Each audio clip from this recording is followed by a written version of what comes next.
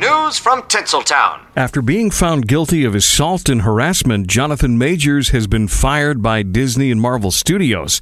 Majors played Kang the Conqueror, a time-traveling bad guy who was featured in the Loki series and also the film Ant-Man and the Wasp: Quantumania.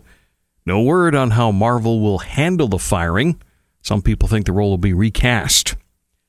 The Hollywood Reporter says that Netflix is working on a spin-off to its hit show Wednesday. The new series, the spin-off, will focus on Uncle Fester, played by Fred Armisen. And the series The Warrior won't be back on Max for season number 4. According to reports, the series, though, has found a new life at Netflix. The streaming service agreed to pick up the show's non-exclusive streaming rights, which could in turn save the series. Oddly enough, this isn't the first time the show has been canceled. It spent 2 seasons on Cinemax in 2019 before they canceled it. Max brought the show back in 2021. And still, this is the first time I've ever heard of it.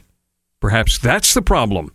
And that's what's happening in the world of show business. Remember, if you miss my Hollywood Report, it's available on demand from our website, thebusrocks.com. There you have it. News has never been softer.